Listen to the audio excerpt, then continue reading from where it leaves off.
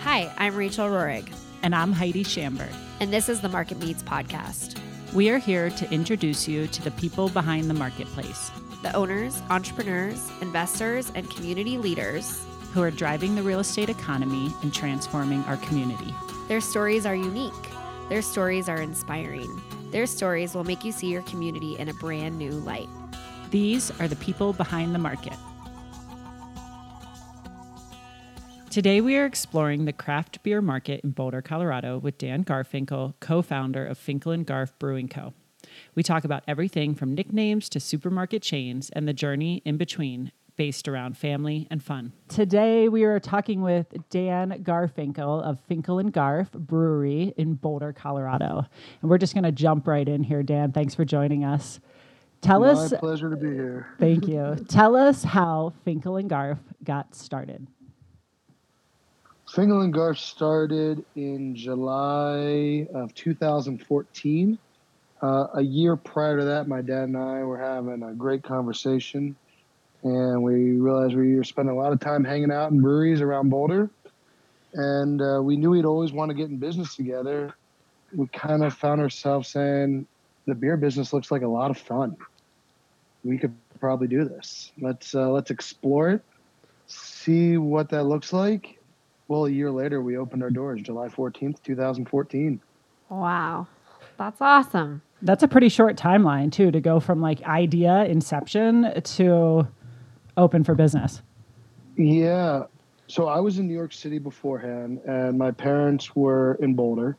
And I think part of what actually allowed us to move so fast was that when I moved from New York to Boulder, I moved into their basement. So we lived together for a year and we could get everything done that we needed to, whether it was early mornings, like 4 a.m. when we were both up and thinking through this and trying to put together a plan, and late nights around the dinner table. We pretty much were one floor away from each other. Oh my gosh. At all times. That's awesome. That's so awesome. I think that helped and gave us, the ability to move fast and go from ideation and then opening our doors a year later. That's amazing. So you were in New York. Tell us why Boulder is the perfect place to have a brewery. That is a great question. I think at the time it made sense. I think Colorado in general is a great place to be, given the laws at the time and what it allows a brewery to do. So what Boulder offered to us ultimately was a tight-knit community that we wanted to be a part of. A lot of great breweries already in Boulder. And the cool thing about the beer community is everybody wants to help everybody else. We're all kind of doing things for the first time. And if somebody's learned and experienced something, they're generally more than happy to share that knowledge. We really didn't know much about Denver at the time or other parts of Colorado. My parents, like I said, lived in Boulder. And given that we were there in Boulder for the year, kind of planning and thinking through all this, it just made sense that Boulder was going to be the place. We also have the college town. There's plenty of people coming through as far as tourists go. So I think at the time there really was no other option. So why wouldn't we do this in Boulder? It's one of the best places in America. So Totally. Let's set up shop here and get it done. Get started. Exactly. Had either of you ever brewed beer before? That is a very good question. The short answer is no. So I think part of what makes Finkel & Garf so interesting as far as breweries go is that neither my dad or I were brewers previously. We looked at the beer industry as something that looked like a lot of fun and something we wanted to be part of. And we approached it from the consumer's perspective, because we wanted to make the beer that we wanted to drink. Mm-hmm. We wanted to have the type of environment in our tap room that we wanted to hang out in. And at the end of the day, it allowed us to be flexible in the types of beer we made and our packaging and how we did things, because we hadn't been doing something. We hadn't been brewing in a bathtub for the last 10 years together, and where that product is what we wanted to put out there. There's a lot of great success stories where that's the case, where it was kind of the beer first. We looked at it and said, let's put the consumer first and do what we can to put a great product out there. But at the end of the day, we're going to let the consumer drive what we produce and how we do it. And ultimately, that was by us being the consumer. By being the consumer and the founders, we, I think, kind of gave ourselves a little bit of an advantage in the beginning because we could take a step back and we didn't have an emotional attachment to anything that we produced. Right. Which And is huge. That is huge. I mean, and your packaging and your marketing is so catchy and Fun. Yeah, it's super fun. And Thank you. I mean, and I like the name too. Was that something that just happened, So- or did you have a lot of ideas? Yeah, so I can give 100% of the name credit to my mom. The Nice. story on that is, as you mentioned at the beginning of the podcast, my last name is Garfinkel. My nickname for years has been Garf, and my dad grew up with the nickname Finkel. And I would say Finkel and Garf is a bit of a mouthful, but Garfinkel is even more of a mouthful. And the fact that there is a Garfinkel's in Vail, we have absolutely no relationship to. Oh, And I think part of what we wanted to was avoid using that name because we didn't want to create confusion. We didn't want to step on their toes. Sure. And when we had this idea of what our brand and the crest and what it all kind of stood for, it was this idea of not taking yourself too seriously, having fun, and ultimately we wanted something that related to the good old days. And I think there's a time when, the good old days when there's nicknames. And Yeah, so that's true. my mom's the one who ultimately said, why don't you guys use your nicknames? And that would ultimately become the name of the brand. I love it. oh my gosh, I love it, and I love nicknames. And and the family business.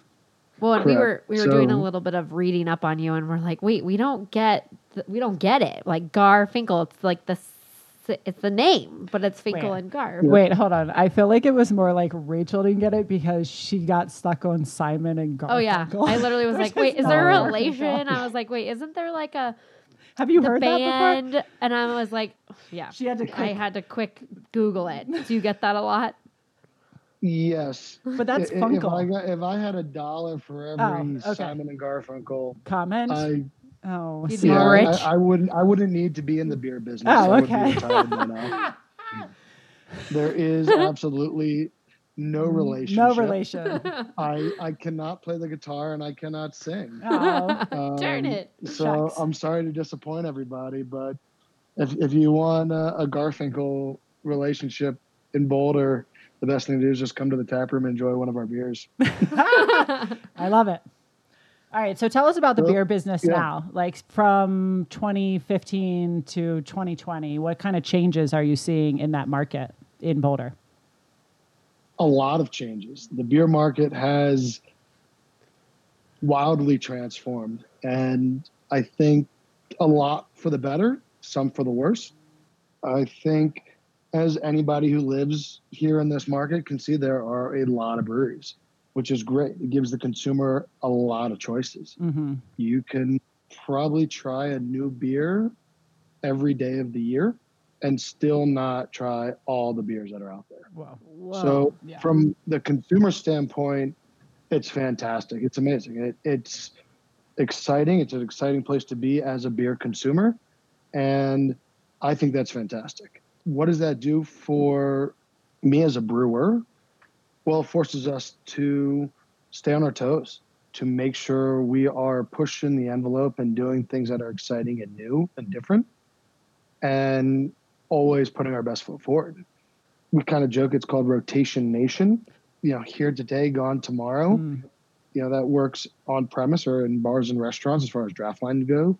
And it also is the same situation as far as six packs and cans. And if you look at cooler doors these days, there are huge selections of beers in singles.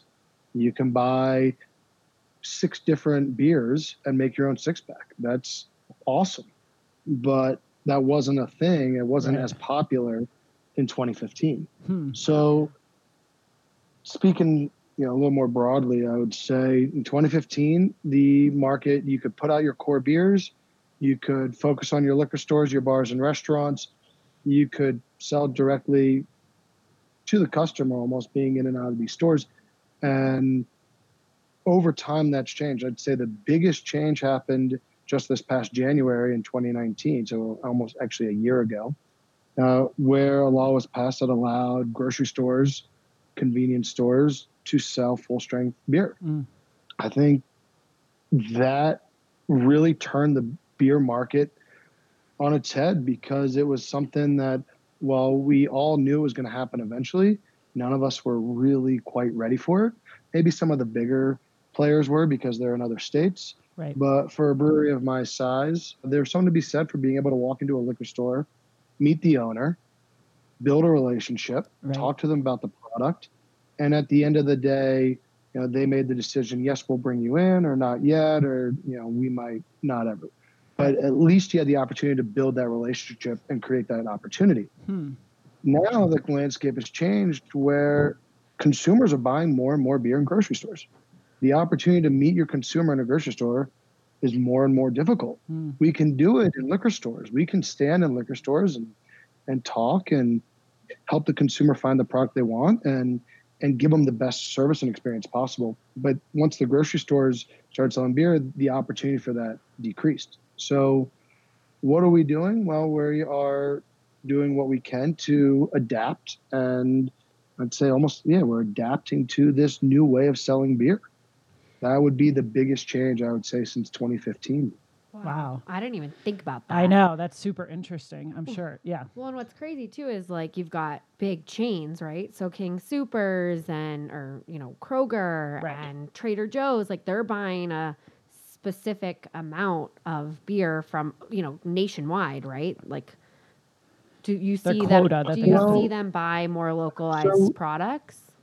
I give the Kings and the Safeway and the Trader Joe's and, in Target, Costco, I give them all a lot of credit that they're trying their best to keep it local. That is what the Colorado consumer wants. That's true. Absolutely. And they are doing that. But as far as the overall consumer experience, there is nobody in a grocery store that you could turn to say, hey, I'm looking for an IPA that has more of a citrus hop profile versus a tropical hop profile. What do you suggest? Right. Whereas in a liquor store, you could find somebody that could help you do that. And not every beer consumer knows the ins and outs of every, grain bill and hop profile that's sitting on the shelf. So interesting. I would never have known that. Is one better than the other? I don't know. I guess time will tell. I would say it's a change that small local brewers in Colorado are having to adapt to and figure out this new path. Curious in terms of margins and stuff. I mean, these big grocery stores usually do probably more or similar volume than a liquor store typically. And do they lower your margins or lower? The margins don't necessarily change. The cost to maintain in the grocery stores is a big change. So grocery stores don't really have backstock. I might go to a liquor store and you'll see they have massive coolers where they can keep your beer cold and they can store it. They have employees and staff that are there to stock shelves and answer questions and make sure that your presence in the store is maintained. A grocery store doesn't really have that. They don't have someone dedicated to the beer aisle. So it's up to us as the vendors to maintain our own shelves. So margins on the product themselves, they're not paying any more or less than a liquor store is, but my cost increased to maintain that shelf space. And I might need to be in a store multiple times a week versus in a liquor store, I can be there once a week. So we're ultimately being spread thin, which trickles into our margins, but I wouldn't say that the grocery stores, convenience stores, they don't have any more buying power than a liquor store. They're paying the same thing. They might take a slimmer margin, but as far as us as the vendors, I'd say it's more on manpower where we feel it.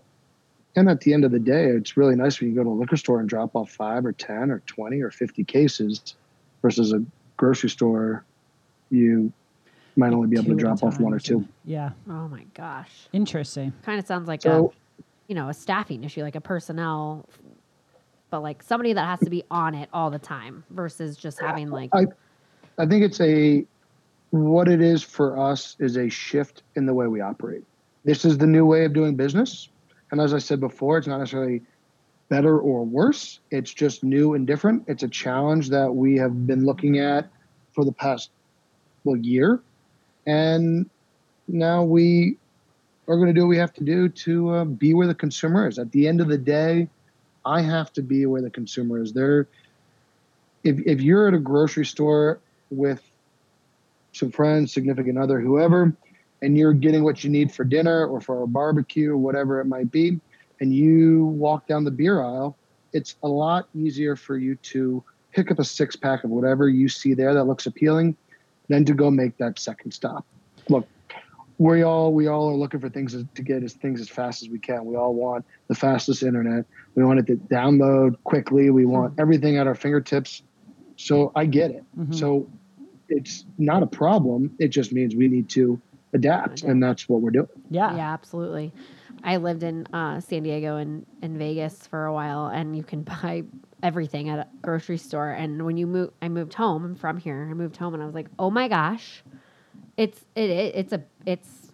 not convenient the way we had it before. But well, you know what? In Pennsylvania, they actually don't. They have like separate. So in Pennsylvania, you have to go to a state liquor store to get any kind of liquor or wine, and then there's beer stores, which are totally separate, and then nothing in the grocery store. Although I think the grocery stores are just now starting to like get in on something, but it's like 3 stops there. Yeah. There it's like a triangle. You just drive around. It would be great if it was standardized across the country, but it's not. We're subject to the state laws, and some states maybe move faster or operate differently, and that's that. I'll tell you this. One of the big advantages of working in having a brewery in Colorado is that me as a brewer, I can self-distribute. I can walk into a liquor store. I can talk to the owner. I can take an order. I can go back to the brewery. I can load up my car or van or whatever and bring them the product. I don't have to use a distributor. There's a lot of states where that 3-tiered system is required. I think at the end of the day, what it comes down to is how your state operates and what you're used to. And if that's the way things have been for years and years and years, and you know how to operate and you can learn that system, then that's fine. What the challenge was here in Colorado is that the system changed. So we happened to be in business during that change, and now that means that we need to, as I said before, adapt and evolve and learn the new system. And it's not one's better or one's worse. And the way Philadelphia or Pennsylvania does it is not necessarily better or worse than the way Colorado does it. It's just different. Yeah, and right. I'm sure the brewers in Pennsylvania know that system and what they need to do, and they've built their business to work within those parameters. And here in Colorado, we are doing the same. The parameters have just evolved, changed. Yeah. Do you sell outside of the state, or are you Colorado based? We are strictly in Colorado. You can find Finkel and Garf products from essentially the Longmont area down through Golden and then east through Denver. That is currently, as the year evolves, we will be going further and further, and hopefully by the end of 2020, we will be available almost statewide. That's awesome. Great. That's exciting. It is exciting. It is. We have spent a lot of time and working to make Finkel and Garf more available. We're going down towards Colorado Springs. We are moving up towards Fort Collins, moving into the mountains a bit. And we want to make sure that everybody can get Finkel and Garf. I love it. You're growing your community. I actually wanted to go back, though, and talk about something you touched on with your brewing community, because I think that's interesting for probably people to hear about, and how maybe an example of how you leaned on the community when you were getting started and how you've maybe helped reciprocate that with another brewery here in town or close by.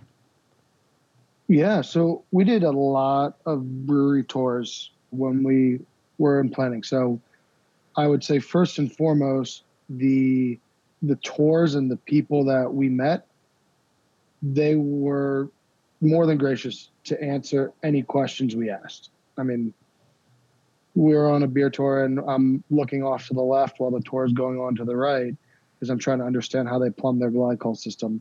And for me to ask a question about that nobody else on the tour would know or understand or care about, for anybody on any of these tours, whether it's Avery, left hand upslope, I mean, everybody was, Odell, more than happy to pause the tour to answer my questions. In the immediate Boulder community, I would say Avery was a huge help. Sanitas was a great help. The questions and the things that we're trying to solve are all things that everybody has gone through. It's everybody needs certain things in a brewery, and understanding that and helping us get a grasp on cost, our initial costs and what to plan for. Having the resource of other brewers in the community was huge. And I think at the end of the day, my view has always been if there's another brewer that needs help, that is in planning, that has a question, I'm going to help them. We couldn't have gotten to where we are today without the help of the other brewers in the community. And we appreciate that and we're thankful. And I would not hesitate to help anybody else that was trying to get into this business and build a brewery today. It's something that is rare, I think, in a lot of industries. And I think it is something that is very cool and unique about the beer industry. And I'll tell you this, I was in New York a few months ago and I went to a couple breweries. I was at Other Half and I told them we were brewers from Colorado. They invited us back, showed us their system, what they're doing. We talked about all their different beers, their processes, things they're doing, things we're doing. And we had a great conversation. Are we exchanging trade secrets? No, not necessarily. Right. But we're having a conversation about what we're doing and encouraging each other. And that to me is a big reason to be in the beer business. Absolutely. Yeah. Oh my gosh, that community sounds wonderful Awesome. and very unique. Yeah. What if everyone could do it is that? unique. You know, like what if every industry could have more, graciousness and Right. Well, less competition and more of the community. Yeah, I think it would be great. I don't know if it's necessarily possible. Yeah. Yeah, right. But one can dream. Sure. Yeah, we can all dream, right? Absolutely. I think it would be really interesting though if you kind of applied the beer industry philosophy to other industries, just in a hypothetical sense. Right. Like, I think one that probably has a little bit of Heidi, you can probably speak to this a little more, is probably the real estate industry. Right.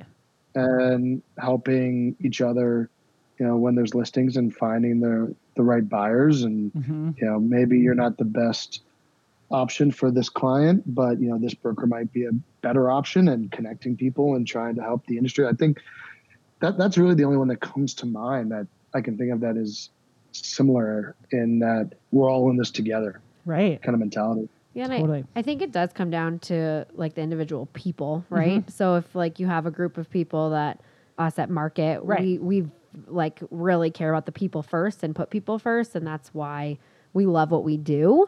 And I think it's literally just a person to person thing, and maybe the beer industry, kind of has that like Same kind of gene personality. needed. Yeah, Right. that little- Exactly. And we work as a team too. And in that regard, that's pretty different for commercial real estate as opposed to, that competitive working against each other, even in the same brokerage house, is not the same case with us. And we feel like that pays off. Some people might not feel that same way, but I think it's like there's enough business to go around, right? Right. Like there's plenty of drinkers, there's plenty of business, like Right. abundance mentality over Right. scarcity Scarcity. can like transform the world. Yeah, especially in Boulder with a real estate market like we have in Boulder. yeah, I mean, we can't complain. Yeah, we're not complaining. We're not complaining. He's We're in the podcasting. real estate game. He knows. How is your dad still involved? Like, where's your dad at?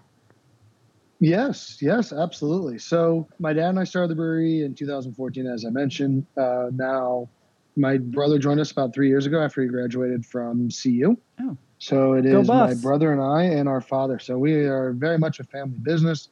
And as we say to are we 9 employees now? I think we're 8. They're all part of the family too, and they're essentially Garfinkels by default. Yeah.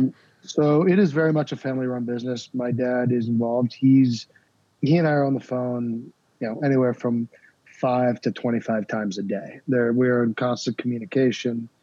Same with my brother. We are always talking and working together to, push the brewery forward and make better decisions. 3 minds are better than one. So, That's true. Why not discuss and come up with ideas and plans and strategies and execute on them. And sit around and drink beer and, do it brainstorm. Together. Yeah, exactly. Let's sit around the table and discuss. Share a beer. It also takes a lot of the pressure off of each individual. Sure. Yeah. It helps. So I'm sure you love all your beers, but what is your favorite beer? That's a wonderful question. I would say I kind of associate the different beers we make with different things that I'm doing. It kind of depends on my mood and what's going on. If it's a cold winter night or I'm sitting by a fire, I'm grabbing our oatmeal milk stout for sure. That is the beer to have. If it's a beautiful hot summer day, I'm probably drinking our American lager or our peach wheat, light, refreshing, crisp options. The go-to after work beer for me, I think, is our dry hopped amber. And when I'm eating, depending on the type of food, I generally will have an IPA. Is that all of them? I feel like we might have got all of them there. Not quite. Okay. I mean, there's a lot. We produce a lot of different beers. We have 4 that we basically do year round. We have our American lager, our red IPA, our IPA, and our oatmeal milk stout that we produce year round. And then we have a whole variety of other beers that kind of come and go. We like to produce a wide variety. And so we have a lot of different options. And when we start getting a lot of requests for a particular beer, like maybe our Rye Saison, we take note of that and we'll bring it back. We'll brew a batch of that. And then, if somebody's requesting something else, then we'll do that. And I think part of the beauty of what we're doing is we brew 15 barrels at a time. That, in relative terms, is a pretty small volume. And so it gives us a huge amount of flexibility. And because of the way we label our cans, we're not forced to brew any particular thing because we're sitting on pallets and pallets of printed cans. We are working with a roll or 2 of labels. So if the consumer is looking for a certain product and we get emails and phone calls and our liquor stores are asking for it, then we'll make it.